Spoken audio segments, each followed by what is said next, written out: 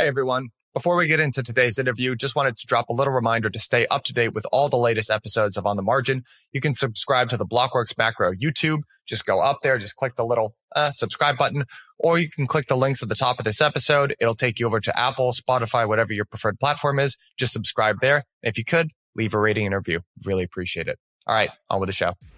All right, everyone. Welcome back to another weekly Roundup edition of On the Margin. Today, I am joined by my regal co-host, Mr. Mark Yusko. And I'm using the word regal here because we had the King's birthday, and I saw your Queen's birthday this past week. That's right. So congratulations to the Yusko household. Yeah, this is like the longest week of the year for me. It seems like every day is a celebration.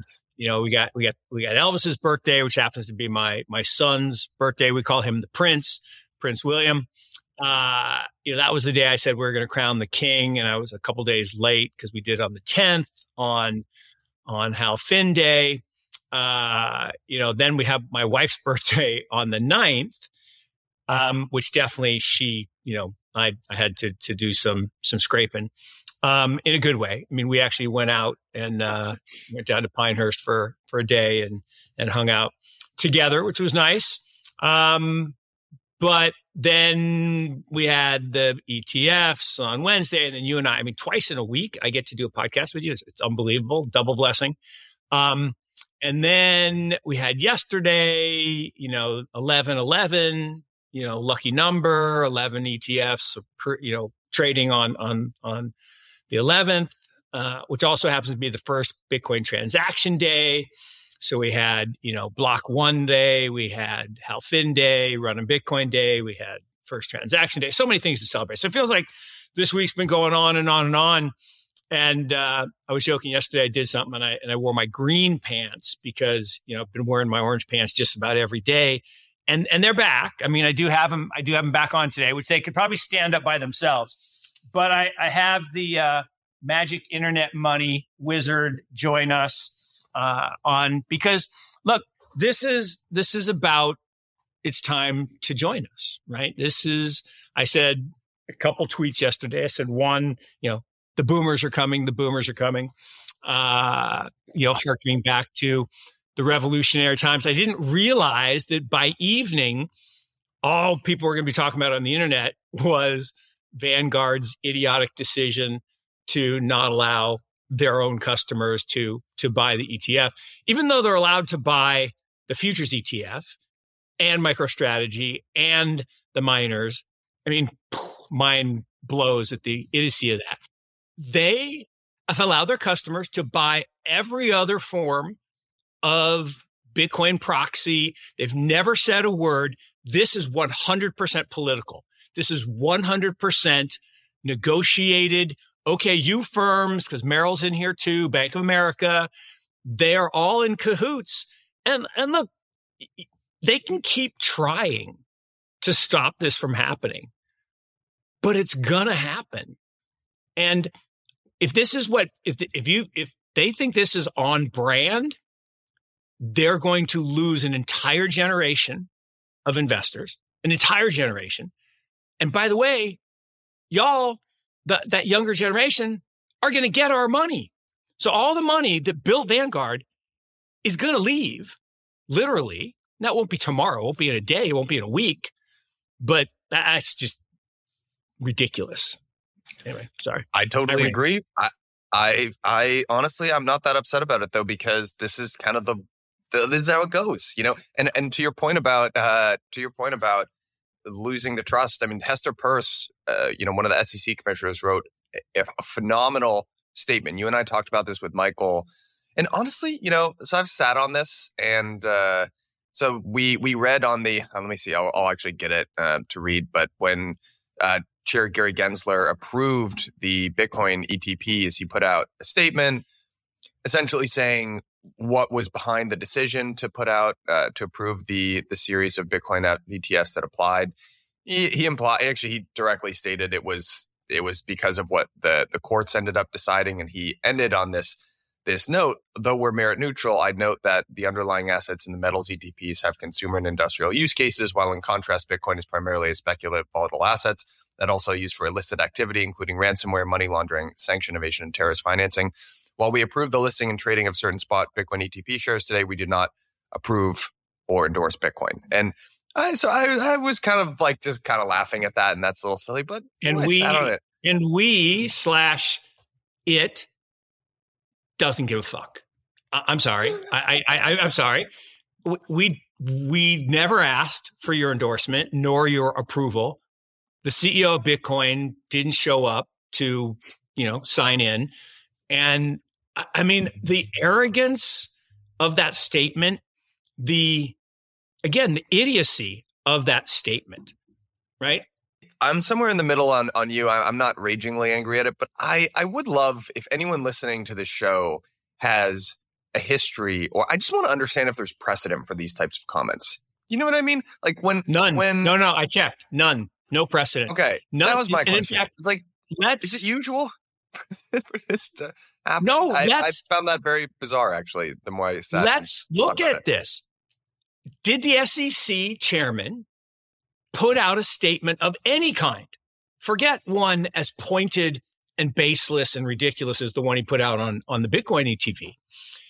Did he ever put out any warning on the cannabis ETFs before they lost 80, 90+% of their money?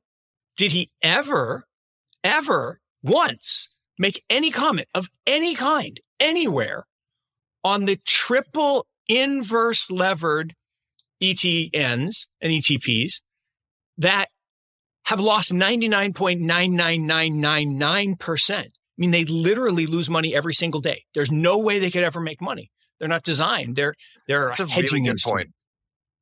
That's a really good point. What one comment of any kind, a tweet, a comment to his wife? I mean, not one comment. And yet, how many literally hundreds of comments did the guy make on this? I can't even talk about it. I no. Hey everyone, we'll be back to the program in just a moment. But before we return, wanted to let you know about DAS London. DAS London is the largest institutionally focused conference in crypto hosted by Blockworks. But I wanted to give you an update because we are now 10 times oversubscribed for this conference. So the bad news is we have actually got to lower, as much as I love you guys, the listeners, we've got to lower our discount rate to margin 10. That's going to get you 10% off.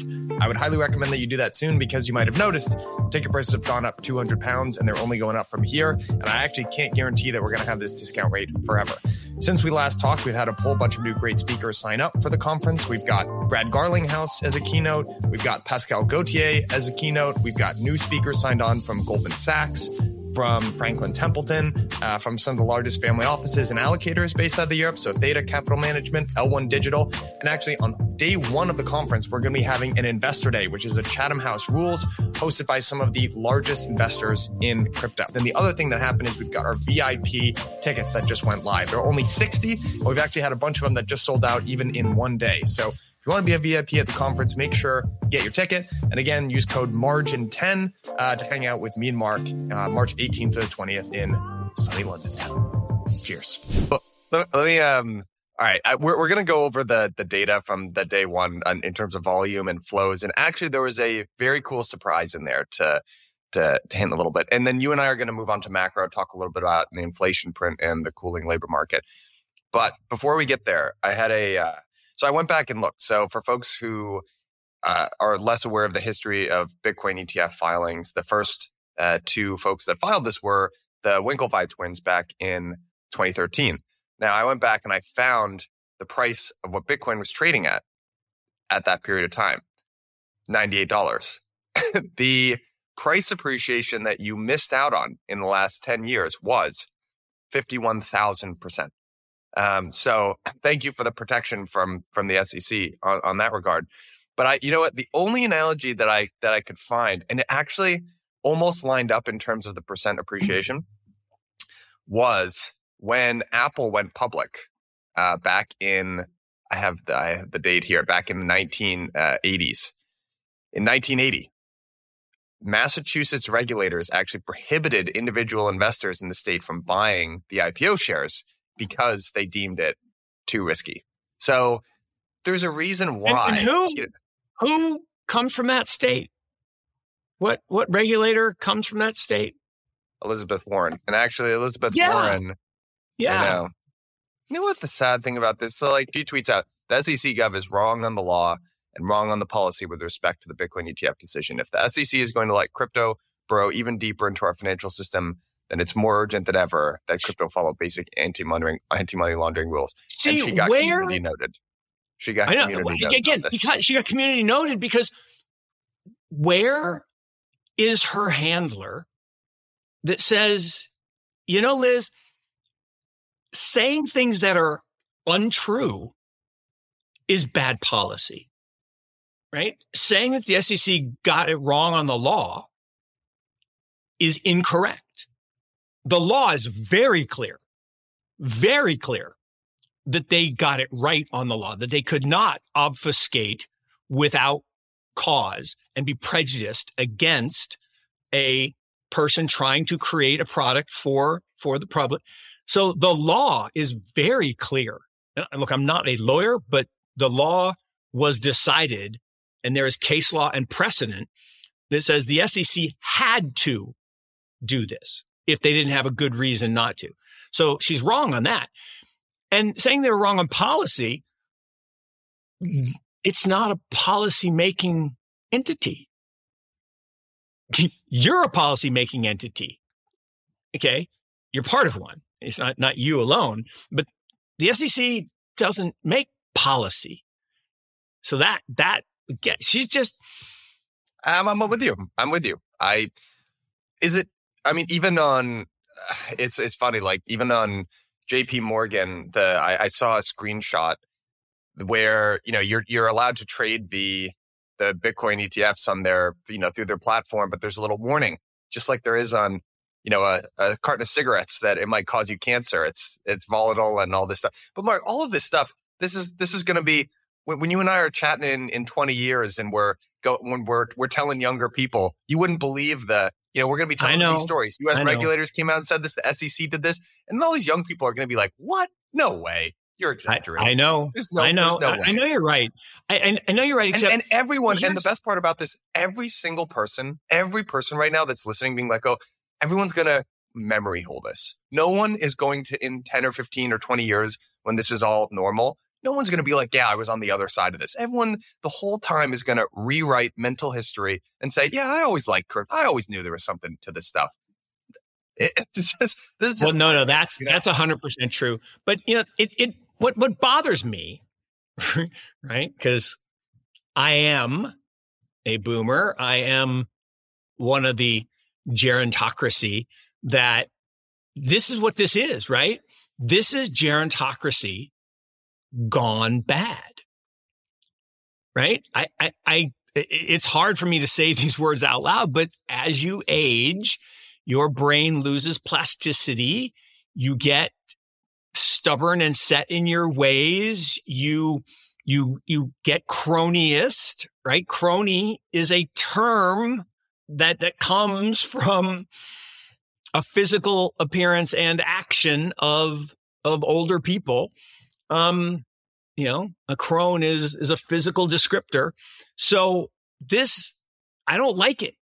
And I look at what's happening, that you have these, and some of them in their 60s, but mostly 70s and 80s, septa and octogenarians, basically horse trading with one another to try to maximize their stack and keep all you other people in the dark and feed them bullshit like mushrooms. And it makes me angry, right? Makes me angry because I don't believe I'm that. I don't believe just because I'm old, I have to be like that. And it's very frustrating.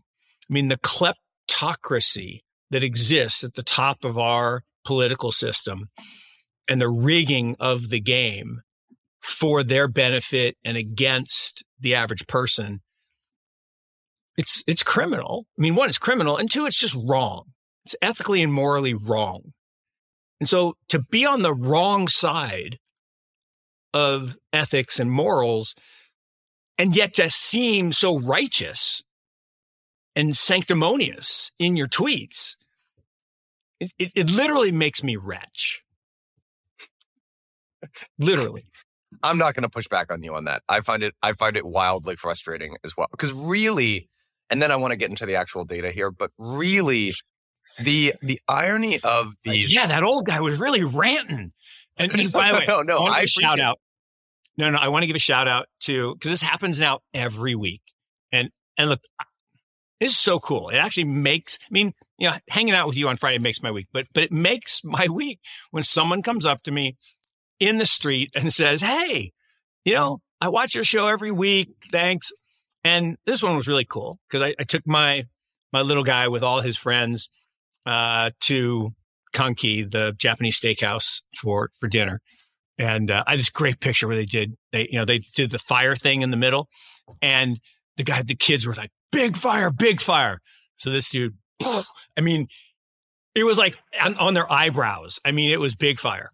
But I'm walking in and there's this couple, and my youngest is 13 and then my oldest is 34.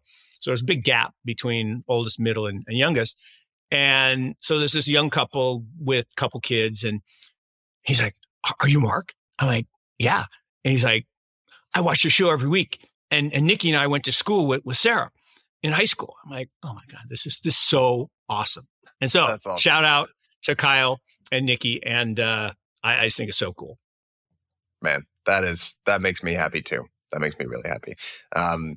All right, let's get into that. Let's get into the some of these statistics here. I'm going to share my screen just to. By the way, this is so the volume data that we're going to go through here is somewhat settled, but the flows data, we're not going to have the complete picture until later today. But in terms of volume, it was a pretty record-breaking day for the entire, let's call it the entire spot family, or family of spot ETFs. So if you're following along via video here, either on Spotify or YouTube, you can see tickers. So GBTC is the Grayscale Bitcoin Trust, which successfully converted into an ETF. And if you missed Mark and my interview or chat with Michael, or there's a couple good ones to go back and listen to. We've talked with James Seifert and Matt Hogan and Eric Balkunas a little while ago, but the amount of assets that GBTC was coming in, obviously they had about 25 billion in AUM in that trust, was a massive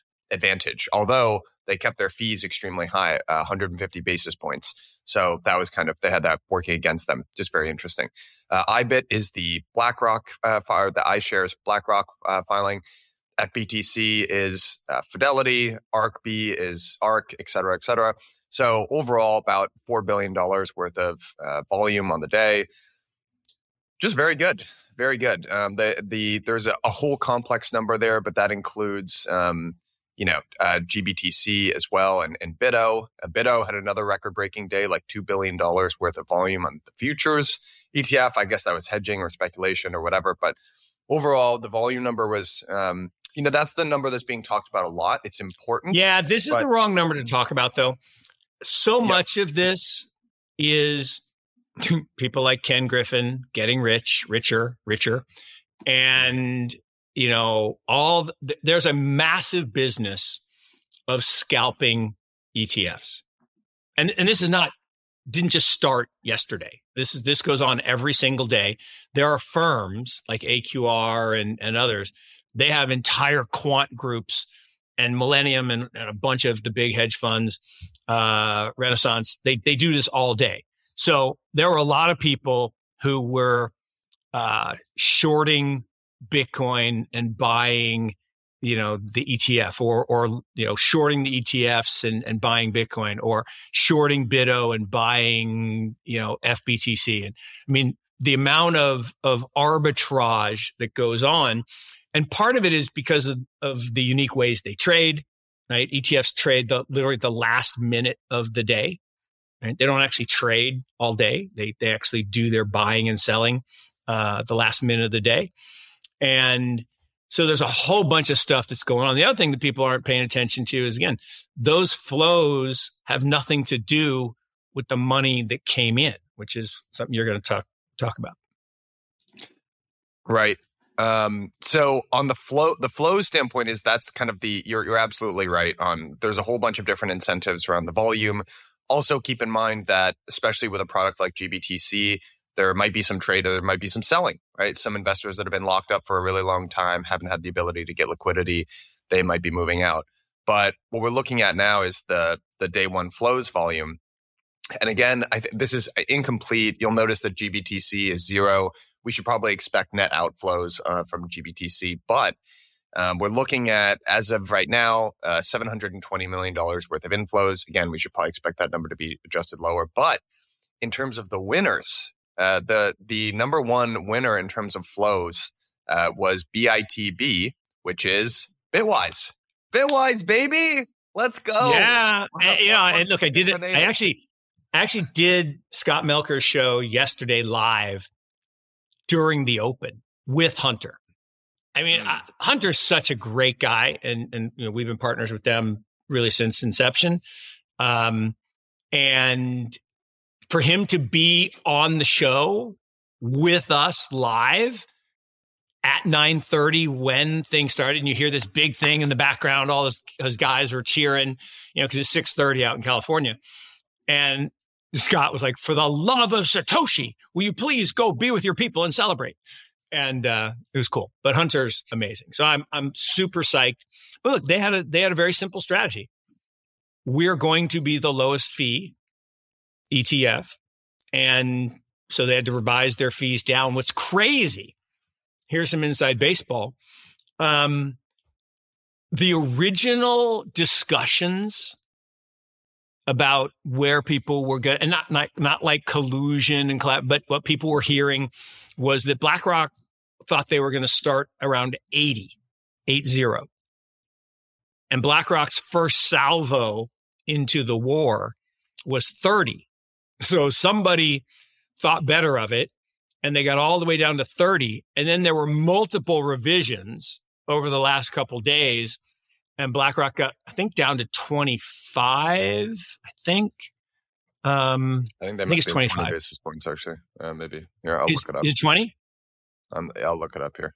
Well, Bitwise is 20. And I think that's number one. And then someone else is 21 or 22. And then I thought BlackRock was 25. But anyway, they won the race to have the lowest fee, because at the end of the day, what financial advisors want is the lowest fee ETF. That's what they want. What's going on, everybody? Thank you for listening to On the Margin.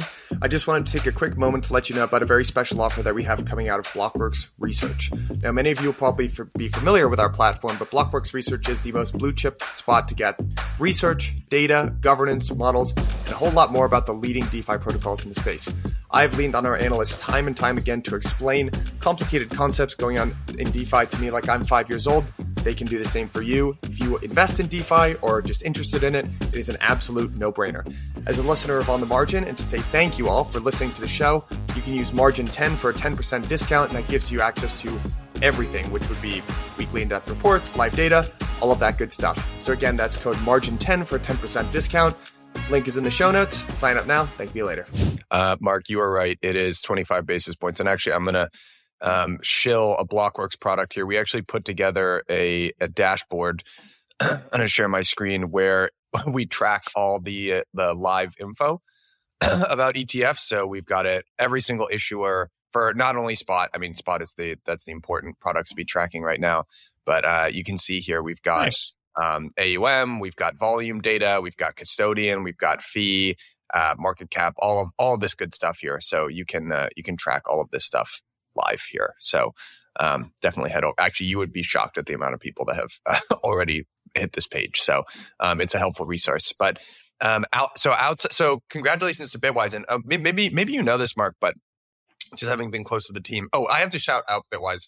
They are my outside of Blockworks, Morgan Creek, I think they're my favorite team in all of crypto. So Hunter, but also Matt, Teddy, that entire team, everyone that I meet from that team is just genuinely good vibes, really competent, intelligent people, long game. They've been active in crypto the entire time that I've been here. They've been very patient about, they've had this very clear vision that they stuck with in a very challenging environment, because when they probably started, the industry wasn't ready for passive investing. They just had this vision, didn't waver. So it's just nice to see the good guys win. And that doesn't always happen, but in this case, it's still early, but I feel like the good guys won in this case, and I just couldn't be more happy for the Bitwise team.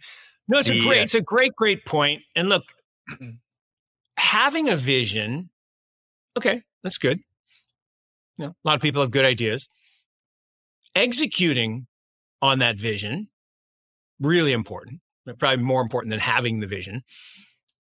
But then, because a good vision, like a really good vision, necessarily is going to be early. The euphemism for wrong, right? If you're going to feel wrong at first, and you're going to get punched in the mouth. And they got punched in the mouth multiple times, and they got back up. And they just kept focused on the vision. And they also did the right thing. They raised money from VCs like us and others, and they spent money to get the great people in with great experience. Like Matt ran ETF.com. I mean, he knows the ETF world better than most people. And, their trader, Hunter was saying this yesterday, their trader, they took from BlackRock years ago, okay, when she was trading $250 billion, $250 billion to come manage their paltry 250 million. And, now they're well over $1 billion and raised 200 million yesterday in a day. They raised more yesterday, new inflows, than they had when she came over. So that's cool. That's a great story. And here's the thing. Vanguard making bad decisions, alienating a whole generation. These guys have always said they want to be the next Vanguard. And that's what's going to happen. God love them. God love them. And, if you have an experience, if there are operators who've built a business or in the process of building a business in crypto, you've undoubtedly gone through that period of time where it felt like a not great idea for multiple years in a row.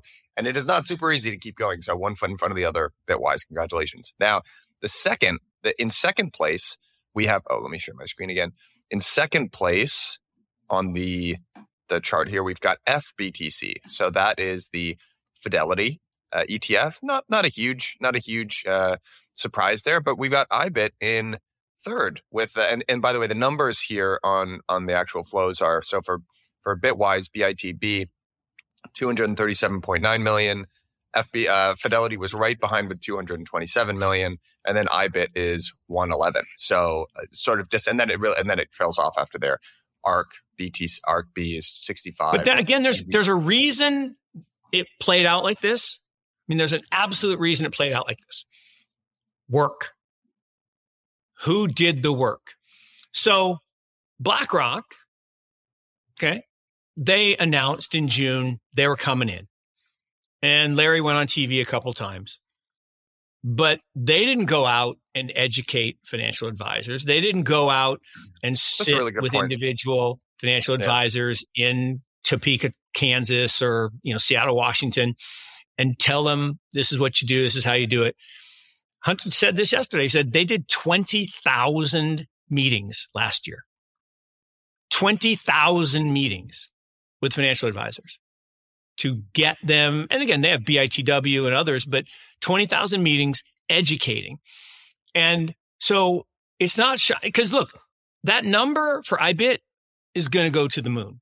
It's going to be the biggest one. It's going to be monstrous because the sovereign wealths and all the other people that are part of the network are going to support, King Larry et al.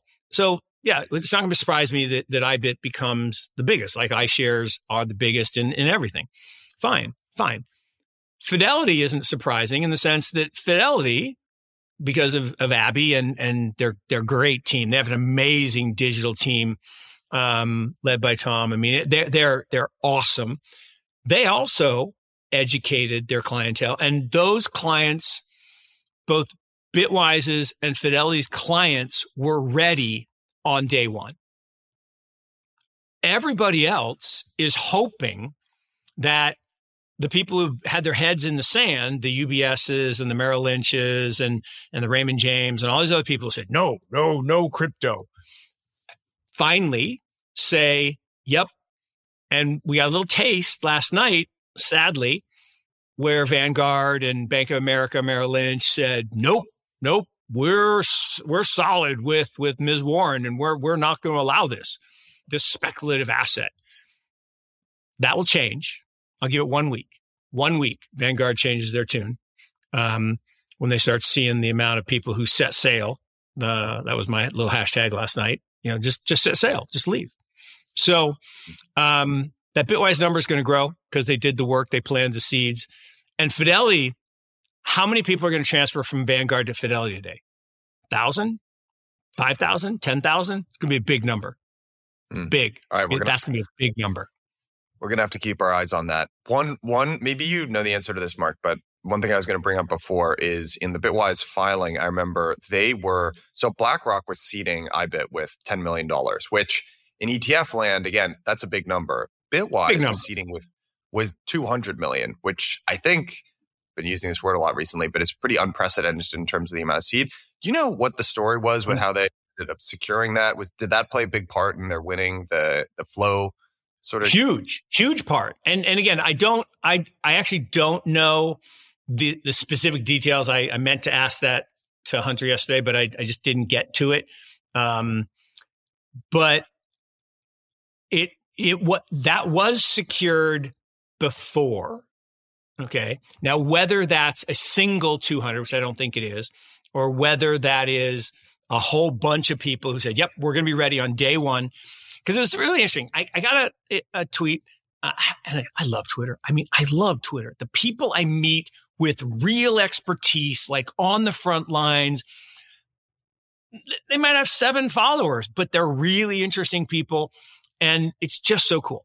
But this guy tweets at me last night that actually he wasn't even tweeting at me. I just came into my feed and he said, I can confirm that these brokerage firms don't get it, right?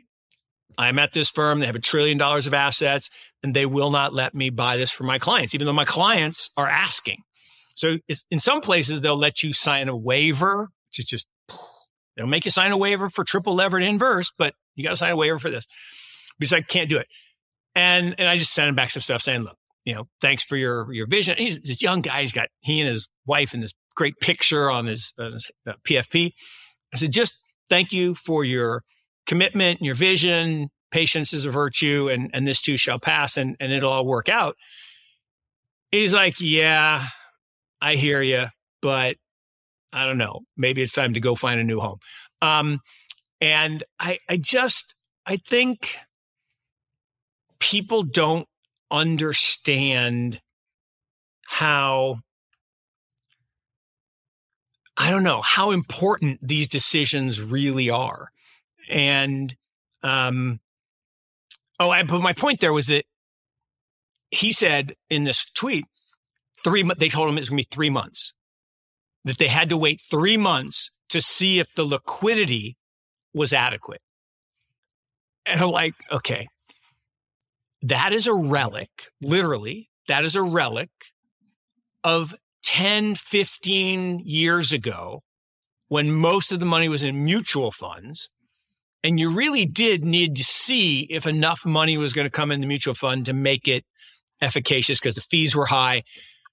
Today, we know in real time that there was plenty of liquidity in these products. Like it set records if you put them all together. Okay. And I do find it awesome that the crypto ETP beat the number one previously, which was an ESG EFT. I love that. Mark, I want to get your take on some of these macro topics here on inflation. Yeah. So, well, that's definitely good because I just did my 10 surprises last night. So I'm all about the big macro stuff. Okay. So you know what?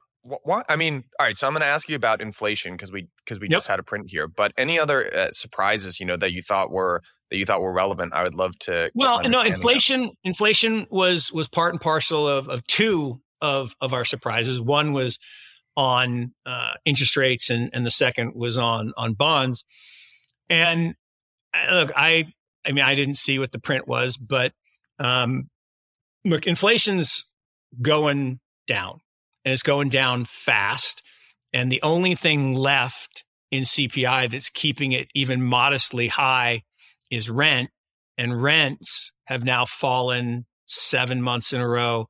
So, but used car prices have collapsed. They've gone, to be honest, you've seen Tesla car prices. Holy crap, used car. You don't want to have to sell your Tesla. Driving it, pretty good, but don't try to sell it. But used car prices generally are down, and oil prices have collapsed and year over year had negative impact on inflation. So I think there's going to be more talk of deflation. So, one of our surprises was there's no impetus for rate cuts at all. Yet he may do that. And if he does, the surprise could be that we get the double, the chart that's going around that everybody's looking at, which is the double spike in inflation in the 70s. What people forget about is that actually wasn't a spike in inflation per se. It was a double counting literally in the data that Volcker had his guys assemble because they were counting rates and mortgages at the same time. So all that said, I think deflation is coming, not inflation. You may be very right about that. I don't even know if I have an opinion. I think I'm neutral on this particular opinion. I don't think I have a great forecast for the secular inflation picture, but in terms of where we're at now, for folks who are following along only via audio, not on screen, we're looking at the chart of U.S. CPI headline, and we're looking at core. And we've had a flippening in inflation for a while, and that core has remained stronger than headline inflation for a while because we've had deflation in a couple of different categories. But we've had a slight rebound, I guess, month over month. So the December print came in at 3.9% for core and 3.4% for headline. So a little bit stronger, I think, than folks were expecting. And part of the reason for that is goods inflation, which has been it's been outright deflationary for the last couple months, turned slightly inflationary again. And if you look at the different categories of the top 5 individual contributors to U.S. headline, shelter is still playing a big role there. Motor vehicles, insurance, electricity, that sort of thing. It's not this isn't a massive inflation print one way or the other. I think it's a little bit warmer than. Well, and that was the point I was making, is that shelter component is now the largest component, and it's nosediving, and it's gonna continue. There's way too much supply, particularly of multifamily getting built. I mean, you drive around Chapel Hill where I live, thousands of apartments being built. I mean, thousands, and they're you drive by them at night and they're just dark. So that rents are coming down, but the thing that's just not being talked about enough, the money supply growth, both in the US, but also globally, is contracting at the fastest rate ever. Really? Ever. I didn't realize we that. just beat the 1929 print. It is literally, it's like, through the bottom, like, of the screen, like my fingers going off the screen. I mean, it's through the bottom of the graph. And look, we needed to do that because they made a mistake in 2020, and, the cult of Keltonites, they created too much money, and it went into everything, right? We've talked about this. My home did not appreciate. My home didn't get better. It actually wore out, but the price went up because the money got less good. And so they got to fix that. And I mean, again, on the way back from Pinehurst, my wife and I stopped, and we got one sandwich to split at this amazing place called Merritt's in town that does these amazing BLTs. It was $20 for one person. I mean, it was two people because we split it, but $20 for a sandwich? I'm with you. I feel like that is my constant life here in New York. I'm just everything shocks me how much things cost. But let me ask you this though: how can the money supply been going be going down. I just looked at, so one of the other, it's not a surprise anymore. It's my least favorite statistic in the world, but the U.S. deficit for Q1 or for the last quarter was, $500 billion. So run rate, $2 trillion deficits per year.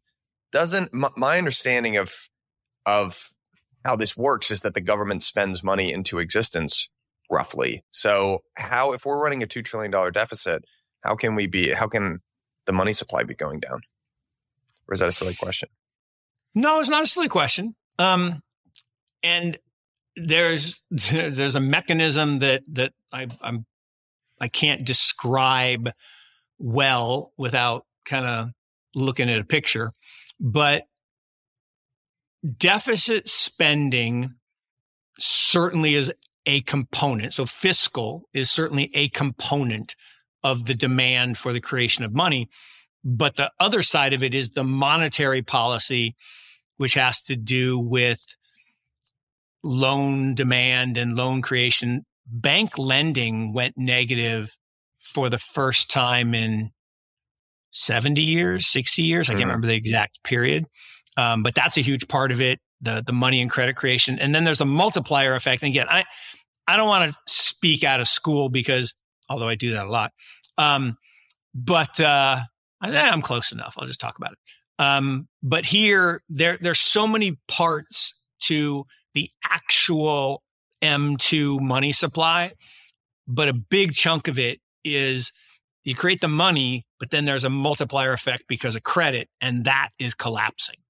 It's collapsing. And the velocity of money comes in here too, and the velocity is like plumbing new lows. Okay, that makes sense. Yeah, because at least in my understanding on this, you're getting deep into the monetary plumbing here. It's actually a really critical. It's funny. It's a question as critical as this there can be so many opinions on. But what is how do we create money in the U.S.? It's the one thing I feel like the cult of Kelton, the MMT people got right is the order of how money gets created, which is basically the government decides to spend money, which is the deficit, and then you kind of sop up that liquidity by issuing bonds. So anyway, something to keep an eye on. And I feel like it was sort of a nothing inflation print. I guess we'll have to see what we end up getting this next month. But it was kind of a muted reaction from the market as well. So I don't know if you're gonna be able to see it, but you're right a little bit on that. If you can see, this is money supply growth, right? It went negative. Yeah. It's below for the first time in 100 years. But to your point, it did tick up a little bit here. This is the latest print for December. So that probably reflects a little bit of that crazy deficit number that you're talking about. So that's the newest number that just came out. Yeah. A week ago. It's the first. So, yeah. That might be my equivalent for you, Mark. I just get extremely frustrated with that number. I'm just blown away that's our policy, but I guess it is. So in terms of the market reaction to the CPI print, again, pretty muted. Well, but actually, just to go back to that's cronyism, Michael. That's back to the gerontocracy. All of that is preventable. But it's because all of these senators and congressmen have cut deals with one another. And it's like, okay, if you give me money for my bridge project in my state, I'll give you money for your defense contractor and we'll send it to this country and they'll send it back to us. That's cronyism. And that is because of the gerontocracy. So, you and I have slightly different worldviews on this. I would agree with you. I'm going to repeat the George Carlin phrase here, which is you don't need a formal conspiracy theory when interests converge, and that's how I believe it happens. But I will say, and I'll see if I can find this clip for you. But I was watching a clip of Mitch McConnell get interviewed about Ukraine, and I got to be honest. I mean, by the way, I'm going to caveat this by saying I've seen a lot of very realistic deepfakes recently. So I actually haven't gone and seen if this is authenticated. Right, so right. I don't know. No, I know the one you're talking about. We're gonna have to figure something out here. But anyway, I watched this video of Mitch McConnell talking about Ukraine. I suppose I haven't checked to make sure it's not doctored, but if it wasn't, man, this was a pretty stunning. I mean, he basically was just like, yeah, I mean, we are actually supplying. We're getting to rebuild the industrial base.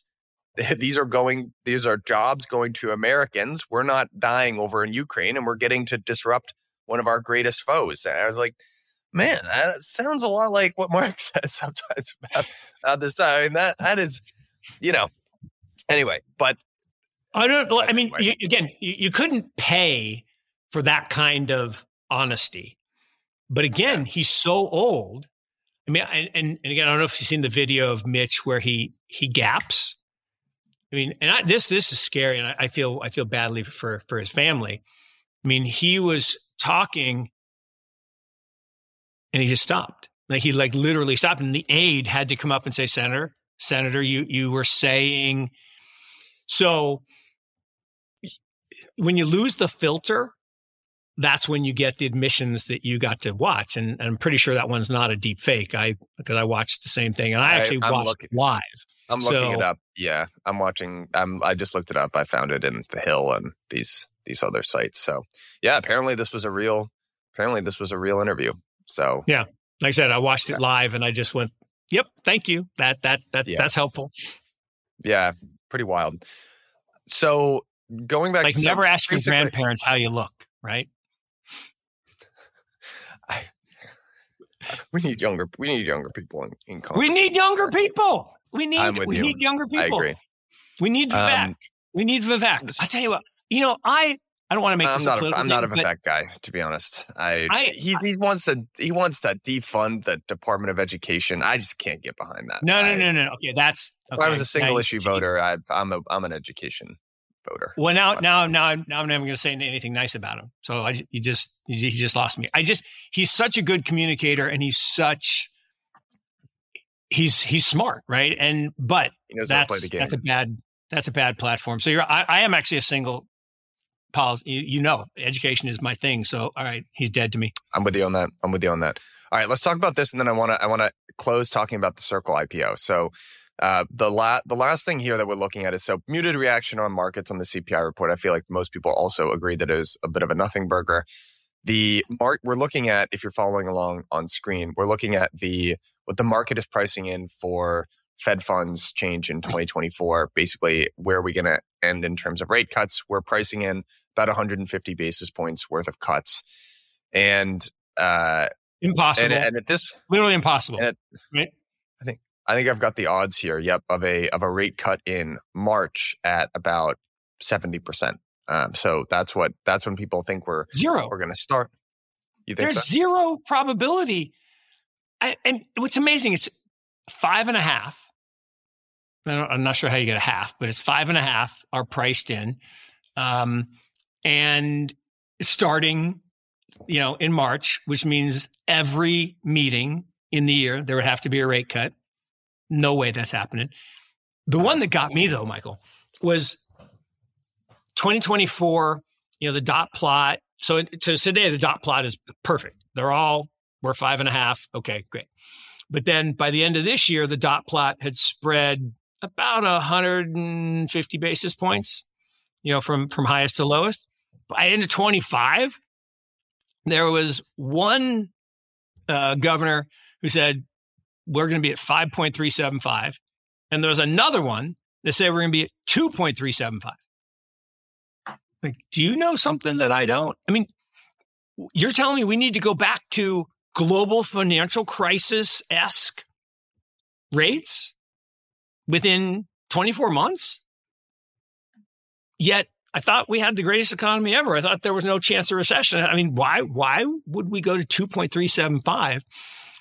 Now, unless they finally realized, we can't afford, I think the new number is $967 billion of interest on the debt this year, and 21% of the debt has to be refinanced. So that number is going to go up. So maybe that's why they're going to be forced to cut. That's interesting. So I'm going to take the under. I'm probably going to be wrong, but that's what I'm going to take. You might be right. This has been another sort of long-standing and contentious debate between different thinkers, which is, can we afford? Does the U.S. Take into account our debt and the amount of interest expense when we're talking about seeing interest rates? And there's a large contingency that has a lot of good arguments that they don't actually care. There is another contingency which would argue, in just a spirit as a way that in the long term they have to care. I don't know. I can see it in the long term. Probably you don't have to care until you do. Right. That's the way it works. You don't care, and then you do. And that's how it's always worked. And if you go back in history, it doesn't happen very often, but those collapses, when they happen, they're ugly, right? Whether it's Weimar, whether it's, 1929 to 33, it doesn't happen very often, but yeah, it's ugly. And so, yeah, you're right. You don't have to worry that there's $34 trillion of debt. Well, it's not debt, because you're never going to pay it back, then it's not really debt. Debt actually is an instrument that two people exchange with the expectation of paying principal and interest, right? That's a bond. That ain't what this is. This is an accounting entry that's like, just don't worry. Just don't open the closet. It's like when you have a closet that's totally full and you put the last thing in, just don't open the door and you'll be fine. But if you forget and you open the door, you're buried. And that's where we are. Yeah. All right. I in our closing minutes here, I just want to, this sort of went under the radar this week because everyone is so focused on the Bitcoin ETF, but looking at a headline here, Circle confidentially files for IPO following banner year for crypto stocks. So Circle, as listeners of this program will probably know, is the issuer of USDC, the stablecoin.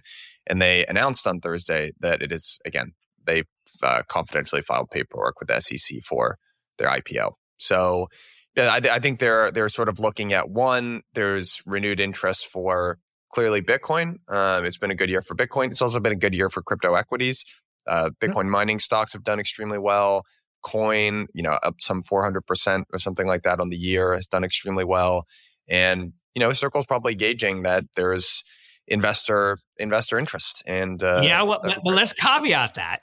So because I got in an argument with my, they're my partners and former partners, and that they're my active partners for Funds 1 and Fund 2, and now they're less active on later funds, but Pomp and Jason. And in December, and you can go back and you can see Pomp tweeting about this. They're like, oh, the miners are going to the moon. It's going to be amazing. Like, no, they went to the moon, right? They had their recovery from bankruptcy. It was a great trade a year ago. They went up 400, 500%. And I'm like, guys, this is bad, because on top of the fact that they're overvalued and they're not tech stocks, they are commodity stocks, right? They produce a commodity and their assets to value. The asset they produce appreciates, but they don't get to hold it. They have to sell it to pay the electricity bills. So long story short, I thought it was bad. And what's going to happen is there's going to be a rotation out of the proxies, the Bitcoin proxies, into the Bitcoin ETF. So Mark, since we had that argument, and they went down, 14, 16% yesterday or 2 days ago. So people were watching this on Saturday. So on Thursday, on the day of the ETF, they went down 14, 16%. And, MicroStrategy, look, I love Michael Saylor. I love MicroStrategy. I think it's a great levered bet on Bitcoin, but the stock's gone from 720 to 530 in 2 weeks after, having a great run in 23, but it is and was a proxy, right? Yep. People couldn't own Bitcoin directly, so they owned it. And now you can own both. That's the thing. You don't have to sell. This is my old Scaramucci problem. When Mooch went out and he said, hey, y'all put 1% with USCO. You got too much USCO risk. Give me half. I'm like, no, Mooch, say You put one with Mark, give me one, and have 2% in alternatives, because that's more than, you should probably have 10, but 2 is better. Don't take half mine. So you didn't have to take from MicroStrategy, just buy the ETF too, because you don't want 0.5% or 1%. You want 2, 3, 5, 8, 10% of your assets here. But the proxies and the miners in particular, I would not be buying them right now, personally. I'm in that camp. I've also made that argument that I think, hidden premium in proxies, it's probably going to be extracted through the Bitcoin ETF. That said, I love Coinbase because for many reasons. Love Coinbase. Coinbase is different. And I love Circle. And I love Circle. And I think, as I would call myself a crypto native. One of my pain points operating in this industry has been there are a lot of people that are really professionals and like blue chip, but we got a lot of people that aren't blue chips too. And it's just been nice to follow Coinbase as hey, we can point to our blue chip, regulated public US company, and I would like more of those. And Circle would be my top pick for. Well, and Coinbase did $7 billion in a single day on their OTC desk the other day, set an all-time record. That is just totally misunderstood. They're going to custody 8 out of the 11 or 7 out of the 11. That's misunderstood. And yes, there are some people selling coin to buy the ETF. Fine. But Coinbase, love it. And Circle in USDC, yeah, there's some competition with Tether and all that good stuff. And I'll throw a bone to the Sol guys. I'm nervous about Solana. I still don't believe they fixed all the bugs and stuff. But using a Solana wallet with USDC, it's like butter. I mean, it's awesome. It's super fast, super cheap. And that is a use case, a global use case, again, which Ms. Warren fears, where I can send money anywhere I want with I don't actually have to ask for freaking permission. And, and you got me on this because you invited me down to Texas, and I went to permissionless, and I came away with my new life motto, which is live permissionless, right? I am sick of living in the permissioned world. I'm sick of it. I changed banks. I left Bank of America and went to a local bank here just for that reason. I still have money in the bank. It's not all in Bitcoin, but I am moving increasingly to live permissionless, and that's awesome. I love it, Mark. That's as good of a place as I need to end it. As always, best hour of my week, my friend, and I will see you here same time next week. Awesome. And I love repping Blockworks on the logo shirt. Very nice. Yeah, baby. Love this. I don't seem to have one of those. We can fix that. That's a solvable problem. We'll hook you up. Have a good one. All right. Cheers, Mark.